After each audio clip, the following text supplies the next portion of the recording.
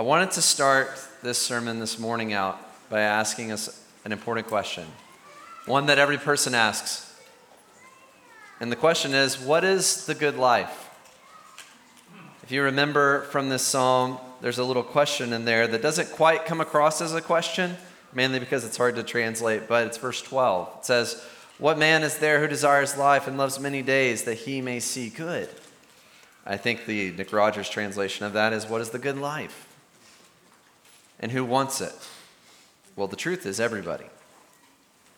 So what is the good and happy life? Well, there was a New York Times bestseller called Sapiens, written by a scientist known as Yuval Harari, an atheist and biologist. He said this, thinking about the happy life and the quest for it. Another is that the findings demonstrate that happiness is not the surplus of pleasant over unpleasant moments.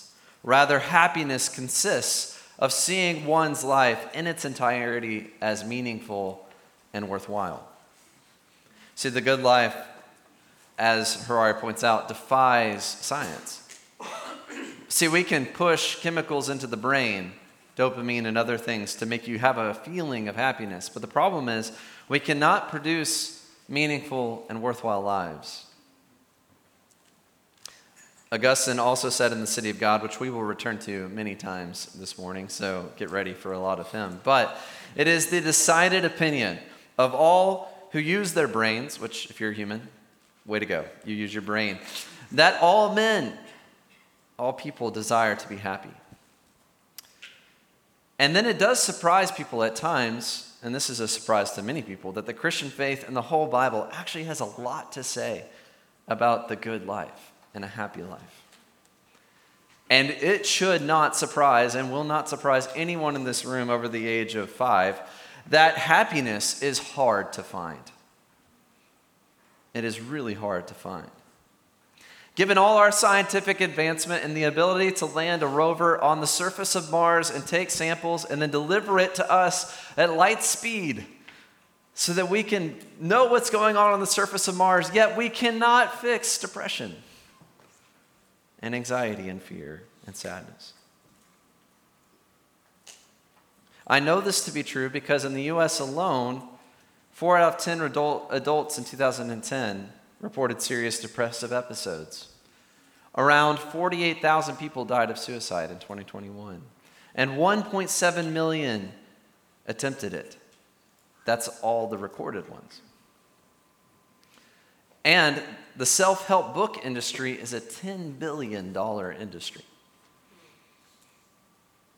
So Augustine asked this question: who are the happy people? Or how do they become happy?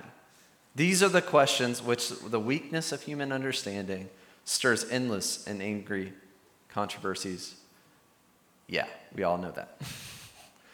We've all seen that. He wrote that a long time ago, so not much has changed in humanity in those ways. So, Nick, why are you trying to depress me right now? Why are you saying all these stats in this data? Because I want to set us up. The good life, then, is really hard to find. Technology, science, atheism, social media, money, politics, for sure that. And it has not fixed our sadness and our grief and our anxiety, has it?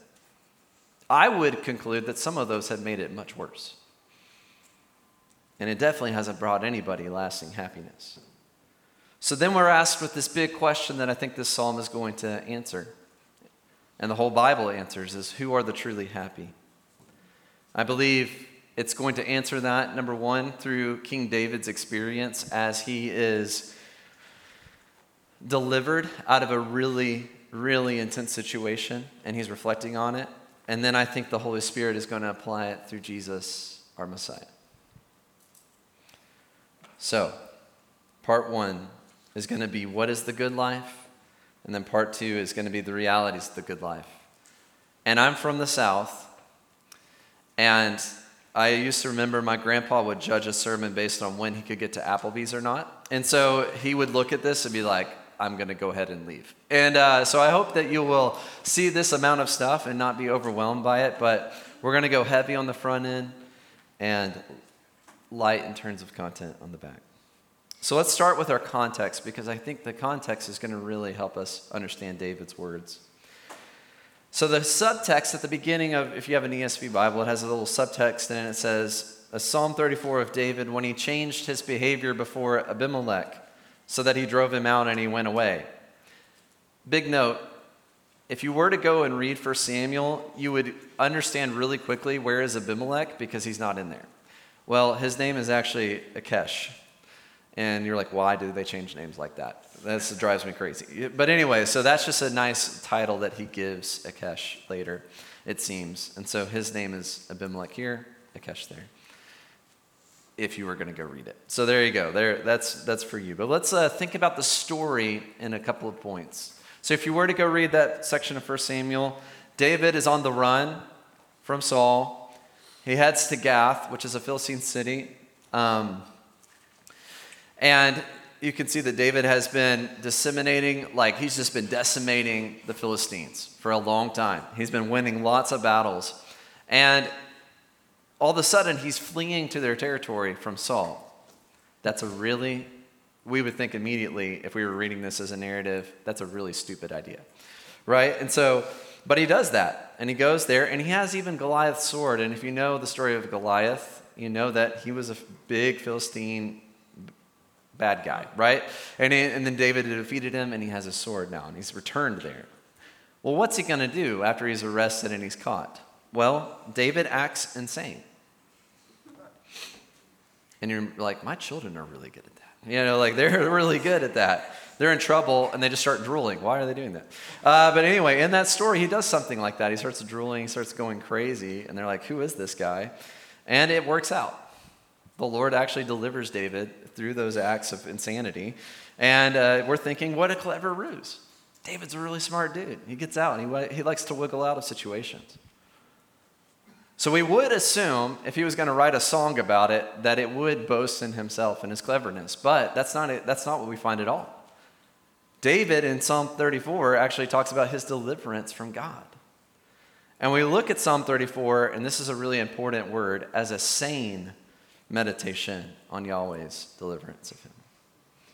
So let's look at it together. Part 1, what is the good life? Let's answer those questions.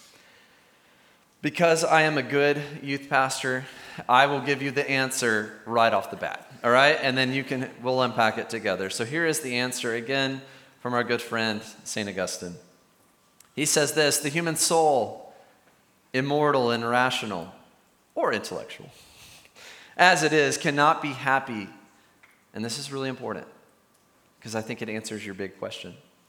Cannot be happy except by partaking of the light of that God by whom itself and the world were made. And also that the happy life which all men desire cannot be reached by any who does not cleave with a pure and holy love to the one supreme good, the unchangeable God, revealed in Scripture. Augustine, reading Psalm 34, right? Also thinking about the whole of the Bible and all of the meaning and purpose of humanity behind the weight of those words. You were made for one thing, and that is to love and worship God with your whole life. So what is the good life? Well, I'm telling you right now, so I don't have to repeat it at the end, but I might forget. Who knows what happens at the end of a sermon. But you were made to love and worship your Creator, God. And so, here's how that happens. He gives us lots of situations and verses to understand it through. First would be praise. We see that in verse 1. I will bless the Lord at all times. His praise shall continually be in my mouth. David responds to his deliverance in praise. Therefore, we should do the same. And I think that it begs us to ask the question, what am I giving my praise to? That question is a window into my heart. If you ask me that question around September 1st, when Tennessee kicks off and Rocky Top shouts from the Pride of the Southland marching band, I will probably tell you I'm definitely praising that. I'm really excited about those things. That's a silly example. It is okay to laugh in church. You can do it. You don't have to hold those back. Because you're like, that's sad, Nick. Tennessee isn't that good. We're all right. All right, so as we think about this, what am I praising and how do others receive that from me? What would they say that I praise, that I love, that I enjoy? What are the things I talk about a lot? And am I leading others to God because of it? James 3:9-10 says this, with our mouths we bless our Lord and Father, and with it we curse people who are made in the likeness of God. Yikes. From the same mouth come blessing and cursing. My brothers and sisters, these things ought not to be so. Now, cursing is not telling someone they're wrong. Don't get those two confused. But cursing, harming, hurtful words. And then also blessing God. Those two don't go together. Verse 2, my soul makes a boast in the Lord.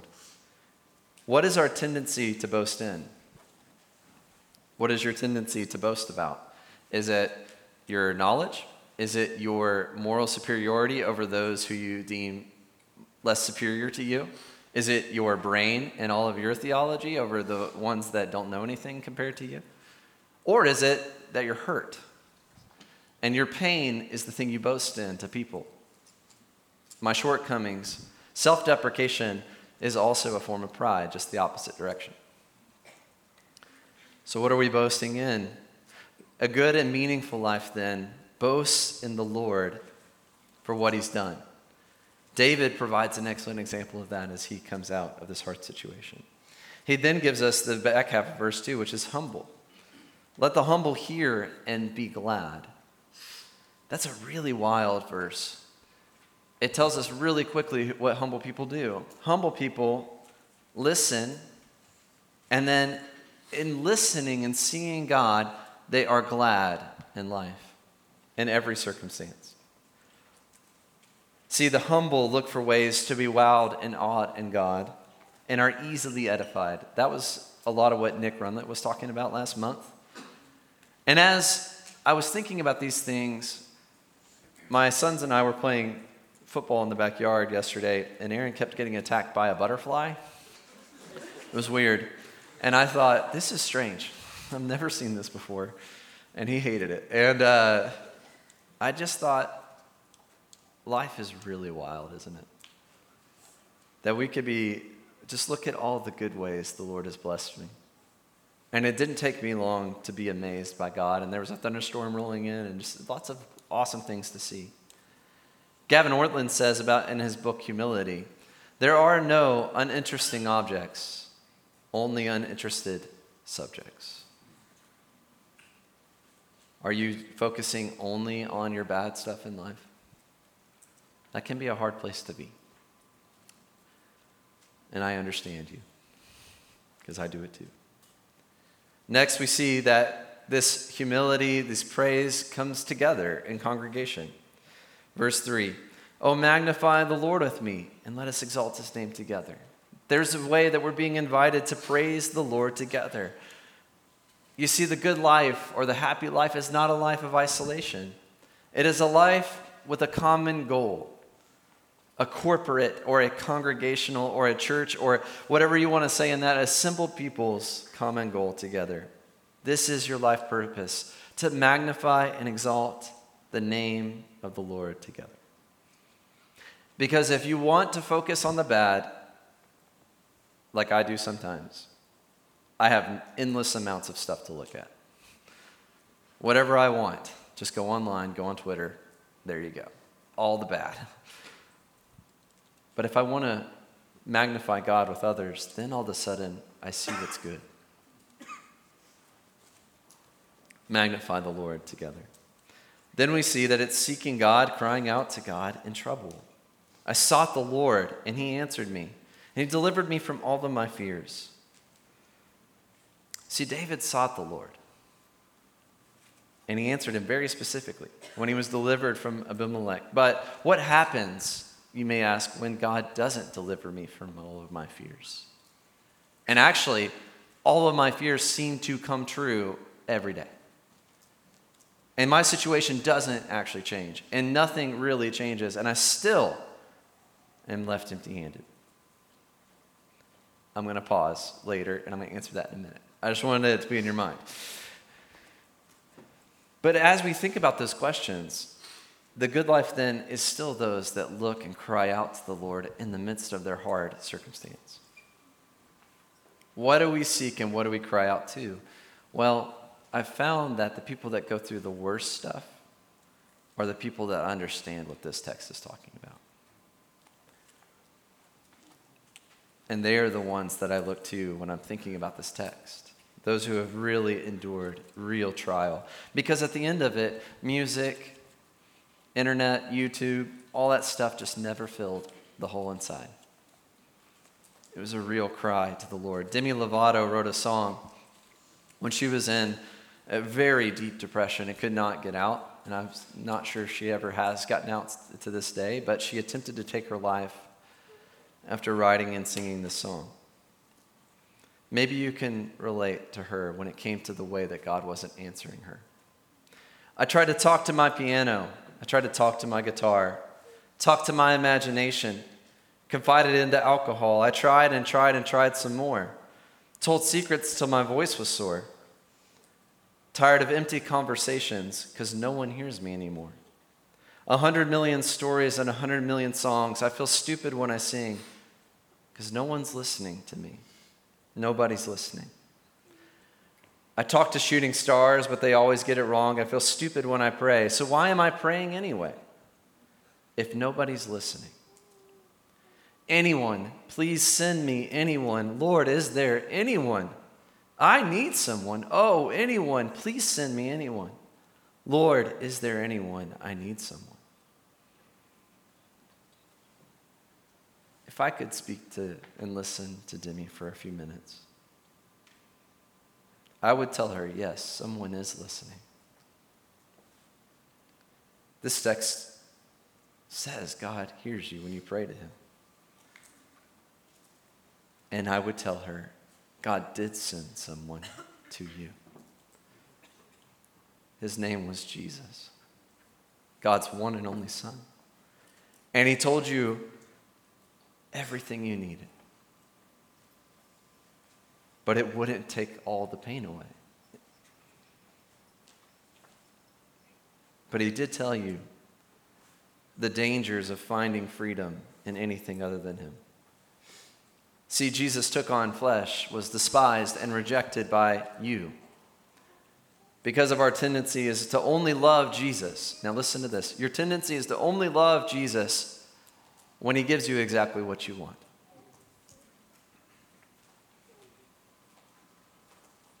Sometimes I believe we don't want to hear God's voice because we don't want the truth. We want what we want. We want our truth and someone else's truth. But God wants you to know the truth, that those who cry to him, he hears. He wants his children to come to him. Verse 5 says, those that look to him are radiant. Their faces shall never be ashamed. What does that word ashamed mean? Stupid. Looking stupid. Like Demi Lovato said when she was praying and she felt like no one was listening. If you pray to the Lord, you will never be ashamed. Verse 6, this poor man cried, and the Lord heard him and saved him out of all his troubles. It reminded me of Jesus when he said of disciples of Jesus, blessed are the poor in spirit, for theirs is the kingdom of heaven.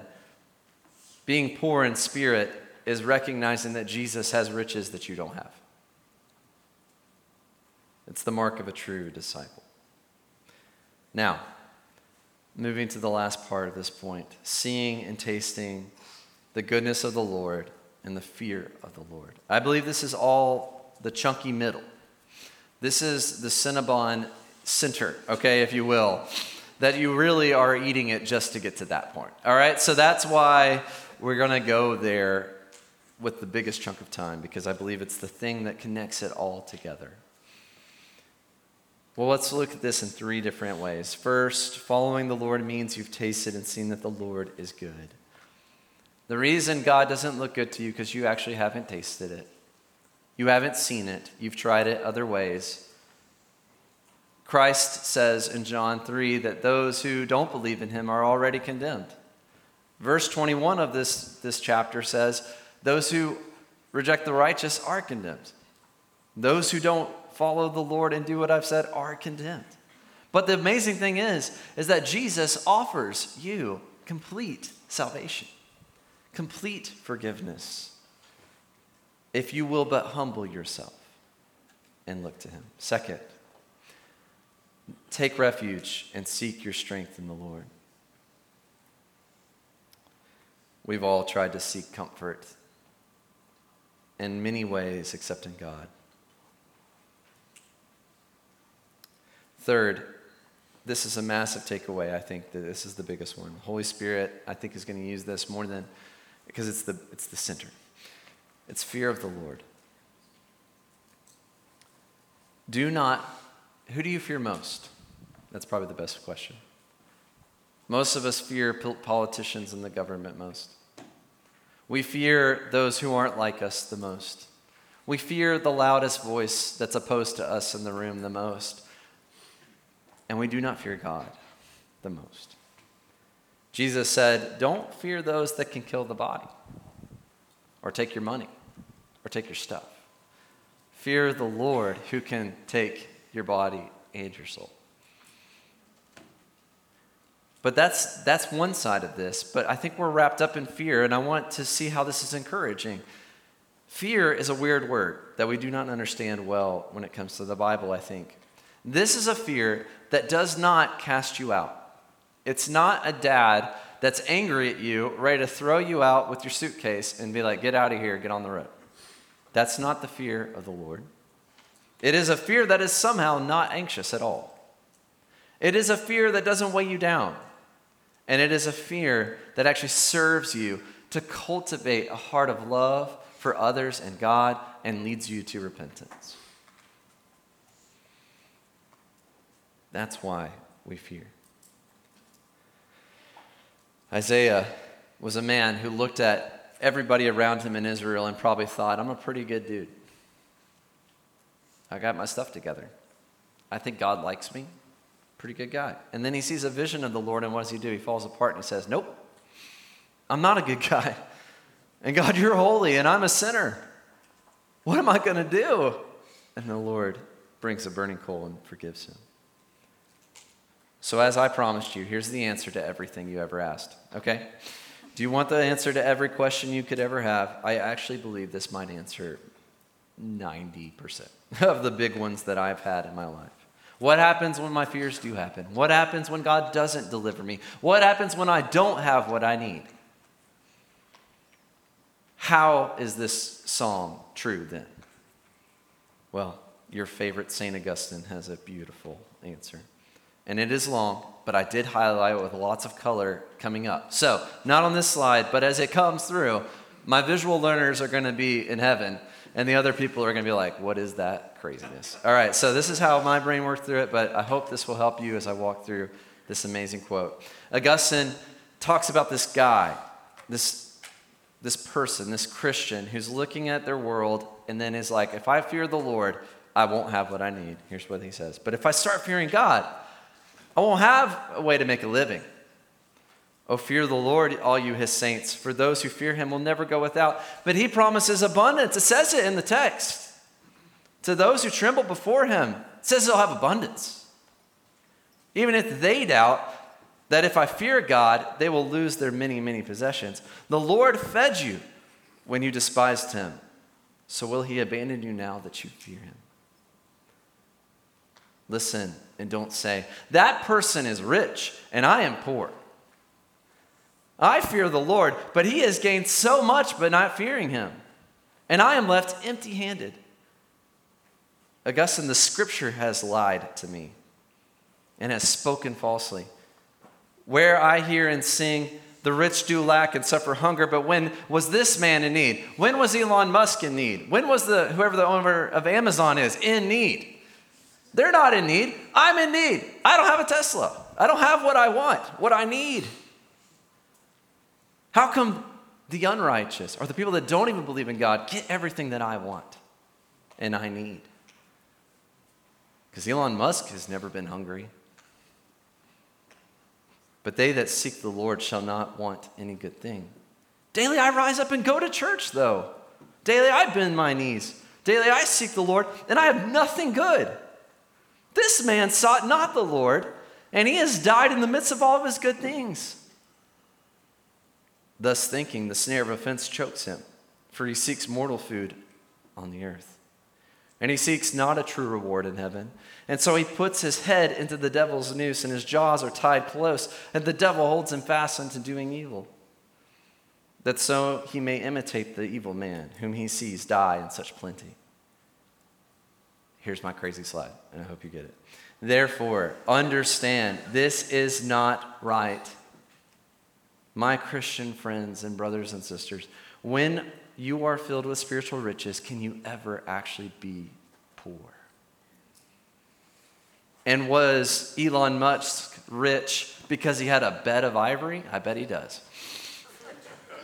I bet it's expensive. And are you poor because the chamber of your heart is filled with such jewelry of virtues, justice, truth, charity, faith, and endurance? My Christian brothers and sisters, unfold your riches to each other, if you have them, and compare them with the mega billionaires. Have you ever been to Amazon Marketplace and found carts full of goods of great value and have bought them with an instant click? He didn't say that, I said it. I didn't know if you knew that. If you could find faith to be sold on Amazon, how much would you actually pay for it? I'll let that just weigh on our time together. If you could find faith and put it in your cart and purchase it, how much would you even pay for it? What does Jesus say about the faith in the kingdom of God? It's like a man who found a pearl, and he sold everything he had so he could get that pearl.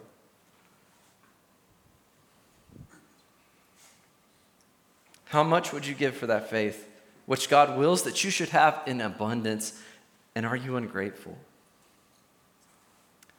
Those mega billionaires have no real value in their bed of ivory and palaces. They lack true riches. And what is heavier? They lack bread. Because Jesus said, I am the living bread which came down from heaven.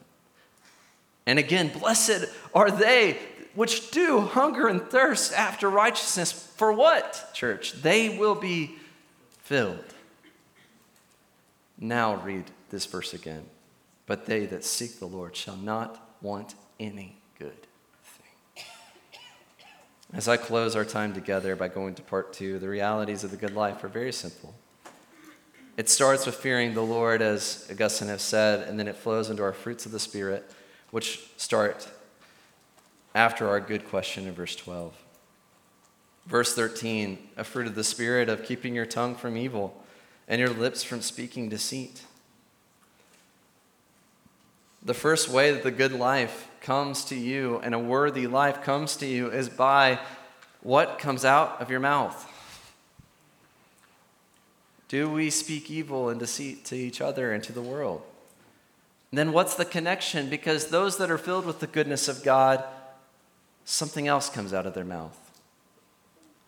It's out of the abundant treasure of their riches in their soul. That's why we can't say to people, I didn't mean what I said to you. How many times I heard that as a child? Or, you're using my words against me. I didn't mean it like that.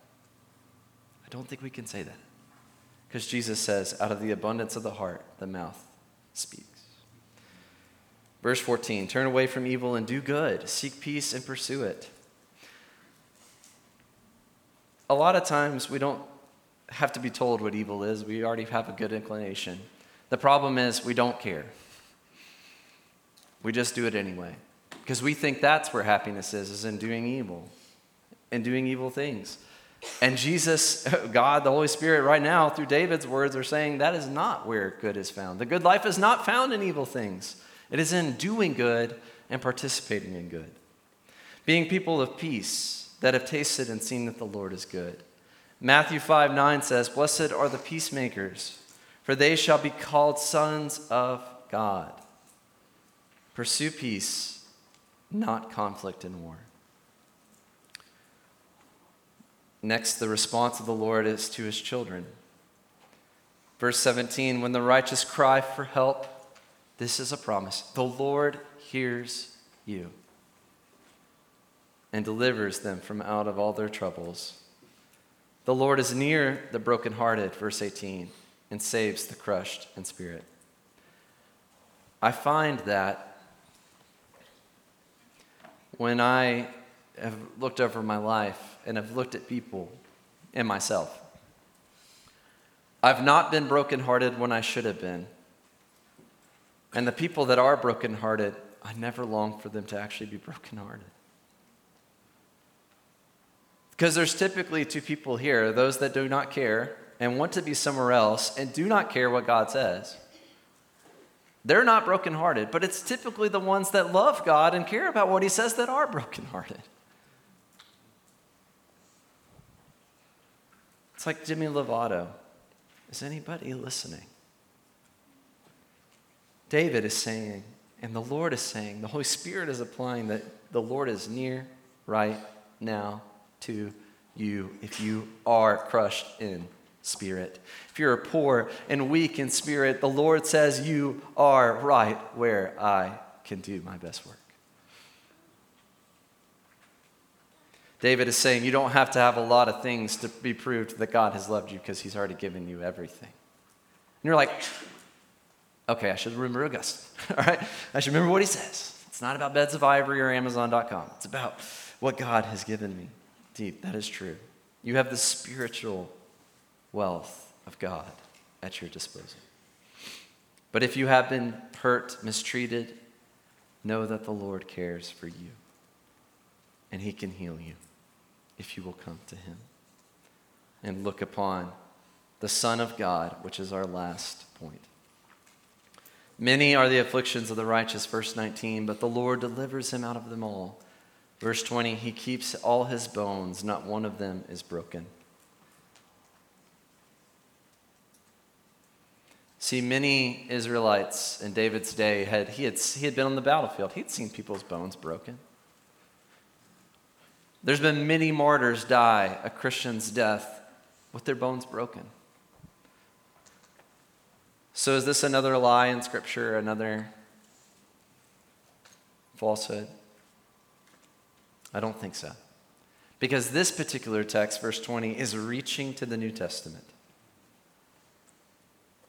As Jesus and other criminals were being crucified on crosses, Jesus has already cried out, "It is finished," as he takes the weight of sin and he pays the sin debt of all those who would believe in Jesus. He's dying on the cross. He's dead. They break the legs as a custom of those other criminals to make sure that they die quicker. But then they come to Jesus, and he's already dead. So they pierce his side, and out comes blood and water. 35, he who saw it bore witness. This is John speaking. His testimony is true, and he knows that he is telling the truth, that you also may believe. This is what you're supposed to believe about this story in this verse in Psalm 34. For these things took place that the scripture might be fulfilled. Not one of his bones was broken. And again, another scripture says, they will look on him whom they have pierced. And I love Sinclair Ferguson, a pastor. He said this, Psalm 34, verse 20 is like a thread that you're meant to pull on and pull on and pull on until you find it in John 19. And then you finally see what the whole psalm was meant to point to. That to look upon the Lord and gaze upon him and taste and see that he's good is actually found in the crucifixion of Jesus. And that there is no other way to understand this text except in the Savior, whom you should gaze upon and was pierced for your sins. And at the end, as you gaze upon him, you look full in the face of your Savior. You're convinced of the truth that God, his goodness to you is in every situation. no matter its circumstance or outcome. And I know some of you want to amen that, but I know some of you are in the struggle in the midst of finding out whether that is true or not. And I know you and I see you. And I love you. And God is near to you. And he's telling you, you can't understand all of this until you've looked at what I've done through Jesus. Not only because of the amazing protection and deliverance of David that we see, but it's the significance of God undoubtedly, without any shadow of a doubt, loving you and being good to you in every situation. So what is the good life then? What is the happy life? As I invite some friends back up to sing with us, as we're going to close in another song. But what is this good and happy life? How can I know? Nick, I know it. I see what you're saying. But how can I know that God is good to me in every circumstance? Well, God also put Romans 8 in the Bible too, where it says a verse that's stitched on many people's pillows and is not understood well. God works all things for good for those called according to his purpose. But we do not typically remember what good actually means. See, good is not getting a bunch of stuff and getting everything you desire, but it's you receiving what you never deserved, which is God's grace and mercy through Jesus. And God has given you the strongest proof you ever need, because he did not even spare his only son. How much more will he not give you everything that you ever desired? Because when you get this good life in Jesus, all of a sudden the world looks different. And why don't you give it a try? Try God's good, happy life for you. And it will look like, a lot of times, your situation never changing. That illness never going away. Being abandoned and left. But there is a promise that he will never leave you. Why? Because, as we're going to sing now, he didn't even spare his only son for you. And he gave you every spiritual gift.